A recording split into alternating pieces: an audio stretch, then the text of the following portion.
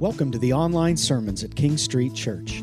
Feel free to listen or watch online at kingstreetchurch.com. We're located at 162 East King Street in the heart of Chambersburg, PA, and would love to see you in person at one of our 5 Sunday services at 8:15, 9:45, or 11 a.m. We certainly hope you enjoy this morning's message. Your glory, Lord, is what our hearts long for. That's a lyric for those of you in the sanctuary or listening online. That's a lyric we just sang here in the Baker Center. Your glory, Lord, is what our hearts long for. I'm going to tell you right now, there is not a more counter-cultural statement that exists on this earth. There isn't. Because we're living for the glory of a lot of other things, but not for the glory of the Lord culturally, not in our day. And that we are here today to lift up the name of Jesus, to live for the glory of Jesus Christ. We're going to be talking about that today. Our theme this year is transformation. You know, we don't come to the place of saying, your glory, Lord, is what our hearts long for. We don't get there without transformation, without God doing a work in our hearts, changing us, transforming us, rebirthing us, filling us with His Spirit. Then, as we're being transformed and as God is at work in our lives, we truly can say, your glory, Lord, is what our hearts long for. You know, this graphic that we've been using for transformation has this triangle in it. I want to ask, are there any science geeks in the room? Any science geeks? Anyone? Nobody? Nobody's a science geek? We're in trouble as a country, I'm telling you. We got two science geeks. Yeah, well, okay. If you're a science geek, or maybe you just draw on your days of science class in high school, whatever, middle school, elementary school. What is the fire triangle? Do you know what the fire triangle is? What are the 3 essential elements? I see a couple of 10-year-olds nodding their heads. What are the essential elements of a fire? Okay, fuel, I hear that, yes. Oxygen and ignition, right? Spark, heat. Fuel, oxygen, and heat. You have to have those 3 elements if you're going to have a fire. It's the fire triangle. And I think about that in light of this triangle and the T of transformation. I want to call this the transformation triangle, all right? The transformation triangle requires 3 essential elements. Because in a fire, if you pull one of those elements out, you lose your fire. If you cover a fire with a blanket, it loses its oxygen, no more fire. And the same is true biblically for our lives as being transformed in the image of Christ. 3 key essential elements, the transformation triangle. To really break it down into 3 simple words, it's up, it's in, and it's out. It's up, in, and out. It's worship, it's relationship or fellowship or koinonia, and it's service, it's ministry. It's living out the call in our lives. It's up, it's in, and it's out. The spark, if you will, in the transformation triangle that creates spiritual life is the gospel. I think about what Paul wrote in Romans chapter 1:16. I am not ashamed of the gospel because it is the power, the spark, the dunamis, the heat of God that brings salvation to everyone who believes, first the Jew, then the Gentile. For in the gospel, the righteousness of God is revealed, a righteousness that is by faith from first to last, just as it is written, the righteous will live by faith. The gospel is the spark that produces spiritual life. What is the gospel? It's 4 key questions. Who is God? Who is man? Who is Jesus? And how do I respond? That's the gospel. It's understanding God as a holy and awesome and just and mighty God, an awesome God, as the kids sang earlier today. Awesome is your name, O God. And He is a God who will hold us accountable to how we live our lives. He is a God of justice and, yes, even wrath for those who are disobedient, that are not transformed. Who am I? Well, in my physical, natural state, I'm going to worship anything other than God. I'm going to worship created things. I'm going to worship myself. I'm going to worship nature. I'm going to worship stuff. I'm going to worship the enemy. I'm going to worship other things. I need transformed. Who is Jesus? He came from God the Father to save each and every one of us. He gave His life. How must I respond? For it is by faith from first to last that we understand the gospel. That is spiritual life. I think about relational connection, much like the fire triangle, right? If you pull a log off of that campfire, it's going to start to die down. I think of relationships kind of like the fuel of our transformed fire, of this transformation triangle. We need each other. I want to give you another quick plug, and keep doing it, for life transformation groups. They're right out here on the wall, these brochures in our information wall, or in the sanctuary out in the ROTS or the narthex foyers. Grab one of these, would you, and pray about this. This last week, I personally sat down with someone over coffee, and they agreed to do this with me, to journey on a weekly basis in these life transformation groups that involve accountability, Bible study, and intentional prayer. All right? Those are the three key elements. Very self-described in this brochure. Grab one, pray about it, because we need each other. Relational connection. Thirdly, missional engagement. The question I want to ask today is kind of looking at this in the big picture, the macro lens. And it's the question, to what end? Or to put it another way, for what ultimate purpose? Or in a word, why? Why does God want us to be missionally engaged? Why? What's the end game? What's the result? What's the goal? About 100 years ago, I learned in my church history classes in seminary, there was a movement, lasted 40, 50 years, late 1800s, early 1900s. It was called the social gospel. The social gospel. And in the social gospel, I looked it up and read a few articles just brushing up for today, but I thought about this in light of, missional engagement. The social gospel, it was a movement driven by the belief that the second coming of Jesus could not happen until all humanity rid itself of all social evils by human effort. No wonder it died. Okay. At the center of the movement were the beliefs that, one, man is not so bad and God is not so mad. Man is not so bad, we're better than we think, and God is not so mad. He's a loving, generous, good, God. Well, that's not what I just described as the key to understanding the gospel, is it? The key to understanding the gospel is God's holy and awesome and righteous, and I'm fallen and I need a Savior. The second key belief of the social gospel was that cultural restoration is the gospel. So it reduces the gospel to changing our world. The social gospel teaches that God's kingdom is built by us. Built by us. So the to what end in the social gospel, it's kind of this pat on the back, this great job, way to go. You can do it. We can do it. Come on, let's go change the world, right? That's the social gospel, to which, as I read this article, it's not built by us. Every part of the kingdom, from its establishment to its construction and eventual consummation, is carried out by Christ. He uses us as His tools in this endeavor. It's a subtle distinction. We aren't building the kingdom of God. God is building it and using us. So, I would like us to use this lens. Again, I talked about this all last year in terms of the upper story and the lower story. It's a great way to think about the macro, the big picture.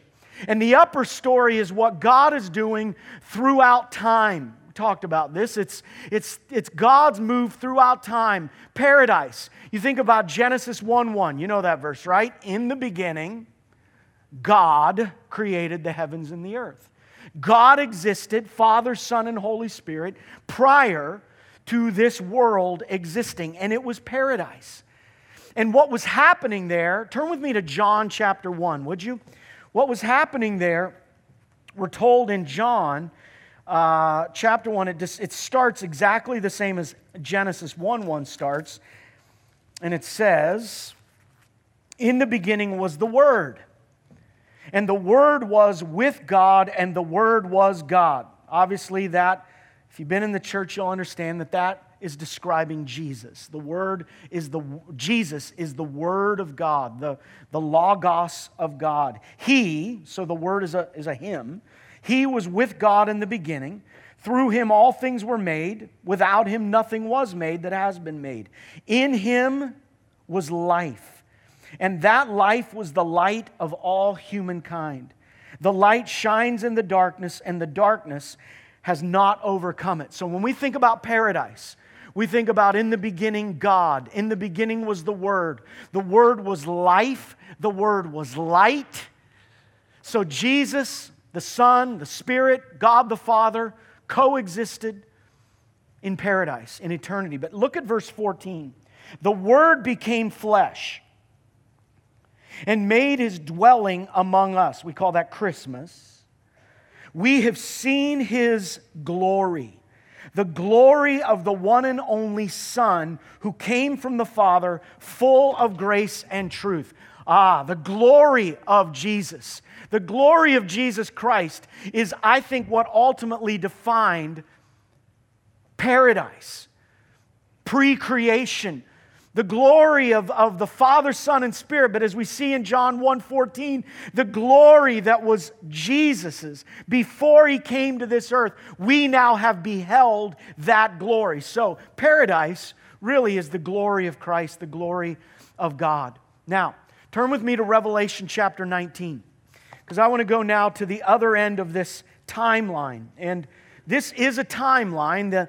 The upper story, as I'm showing it here, is a timeline. Now, everything on either side of it is timeless.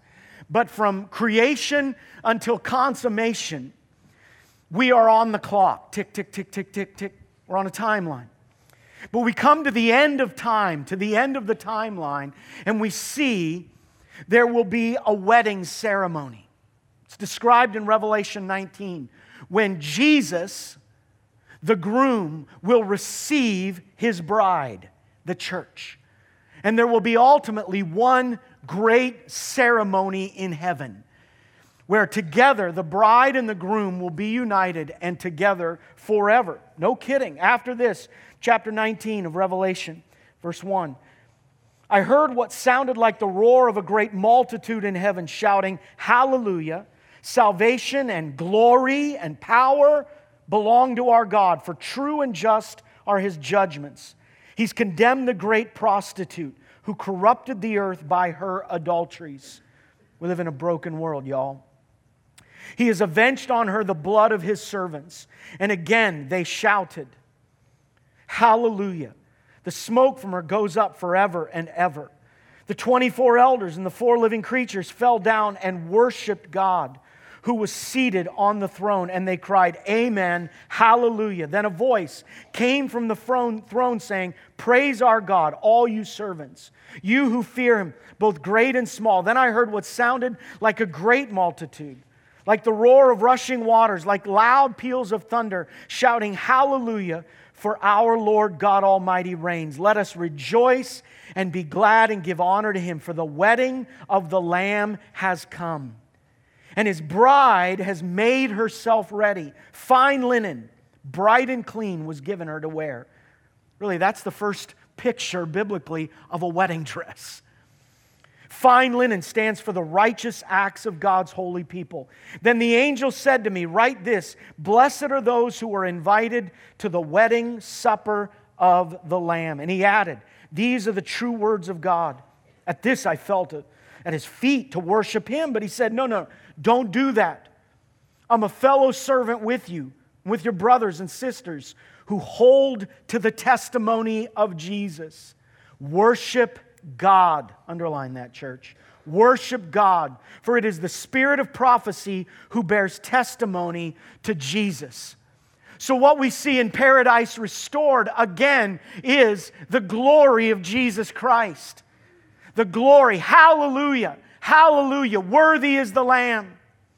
But yet we see something else, don't we? We see the worship of Jesus Christ. So in paradise, it was the glory of Jesus. And in paradise restored, it is ultimately consummated in the worship of Jesus Christ.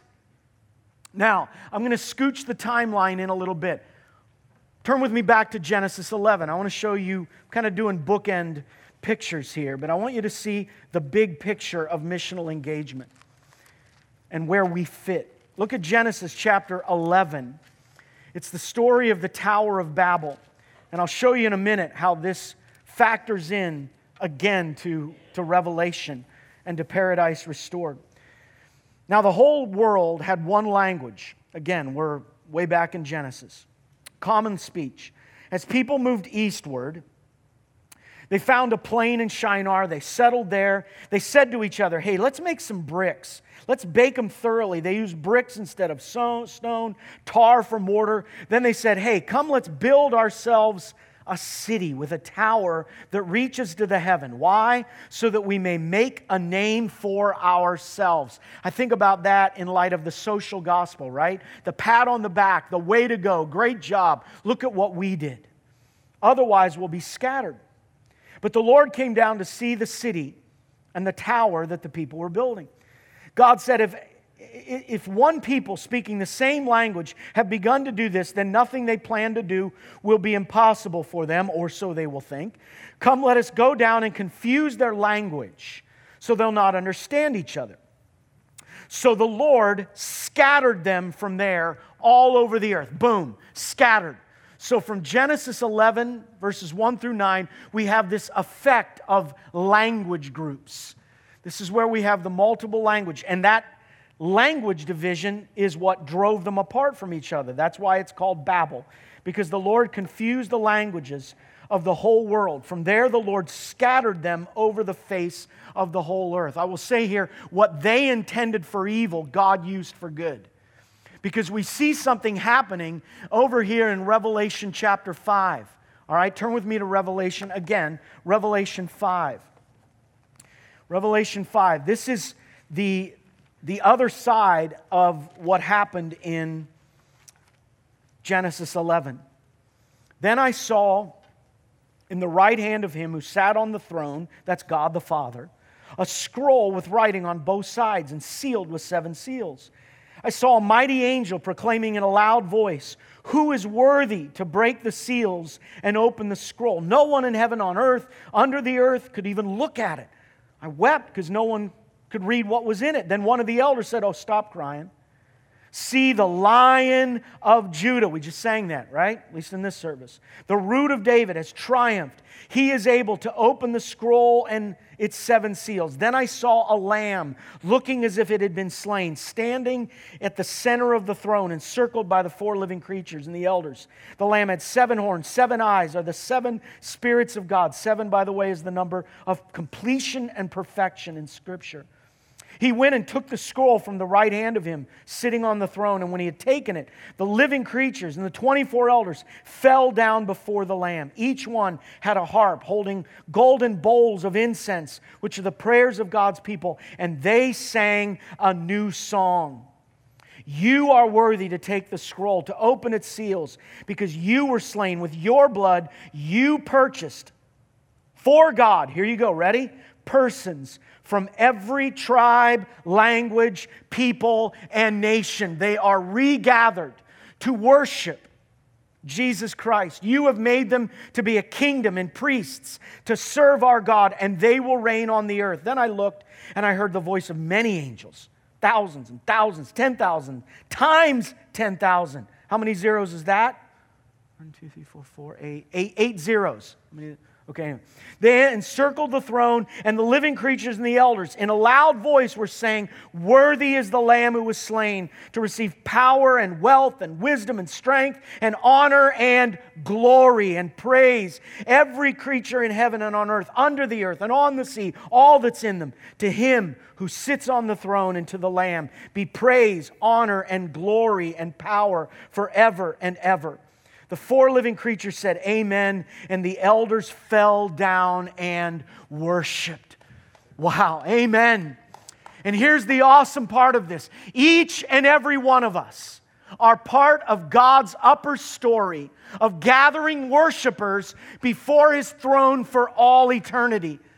Write that down. Let's get this. This is the end game of worship. Each and every one of us are part of God's upper story of gathering worshipers before His throne for all eternity. For all eternity. This is why missions exists. The end game of missional engagement is worship. It's glory that goes to God. It's the glory of Jesus Christ.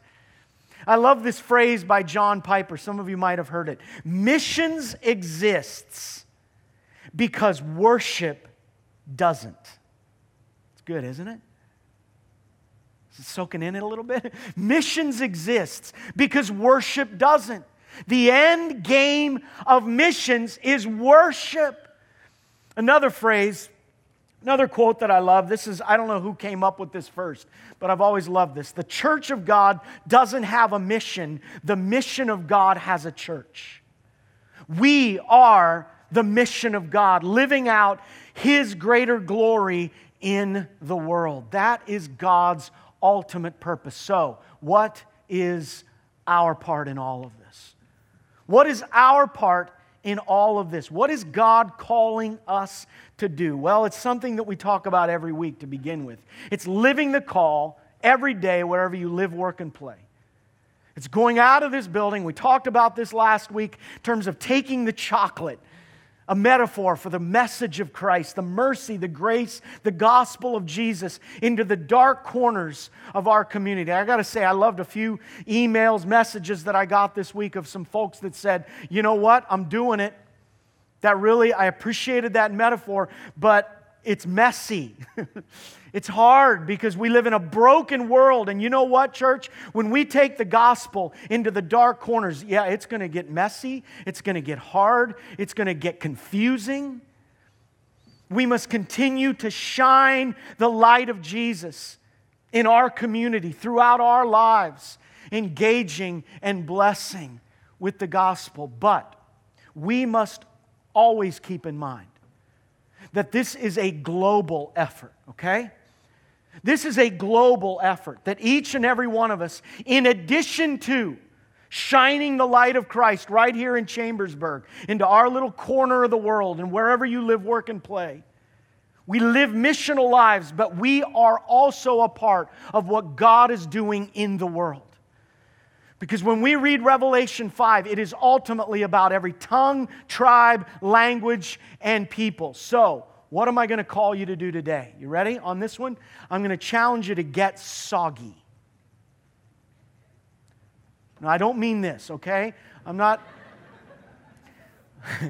I Googled soggy dog, and this is what I got.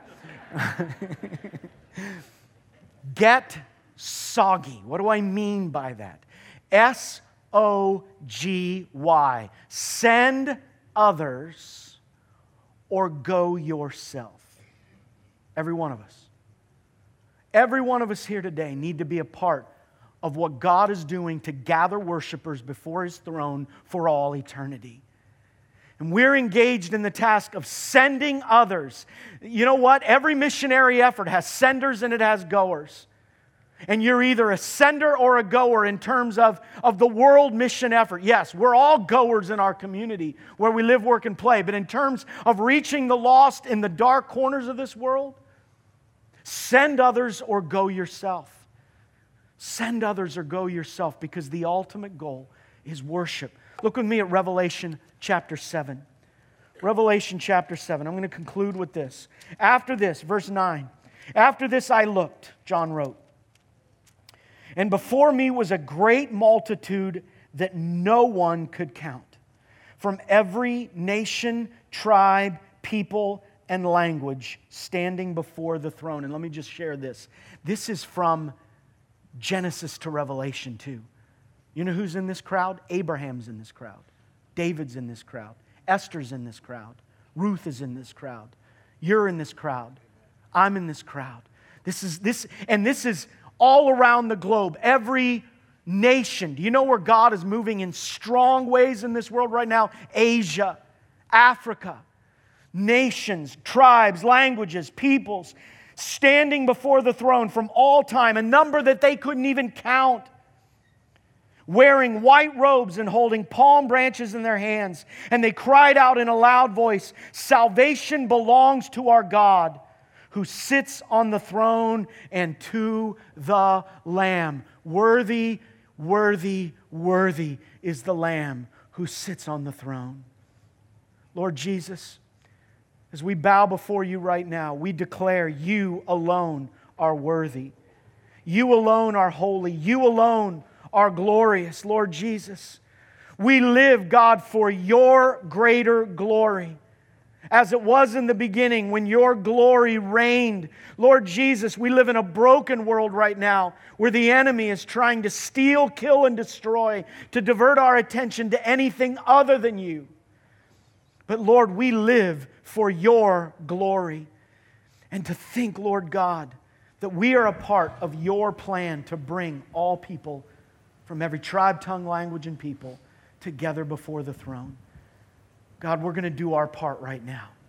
We're going to do our part. Just like the angels were singing a new song before the throne, we're going to sing the Revelation song. We're going to sing the song, "Worthy, worthy are you, Jesus." We're going to sing it with our whole hearts because this is why we've been created, to sing praise and glory to your name. In Jesus' name we pray. Amen. We hope you enjoyed this morning's message. If you have any comments or questions, feel free to contact us using our online form on our website at kingstreetchurch.com or by calling us here at 717-264-4651 during our regular business hours. Be sure to stop by and see us in person at one of our 5 Sunday morning services, 8:15 a.m., 2 at 9:45 a.m., as well as 2 at 11 a.m. We look forward to seeing you there.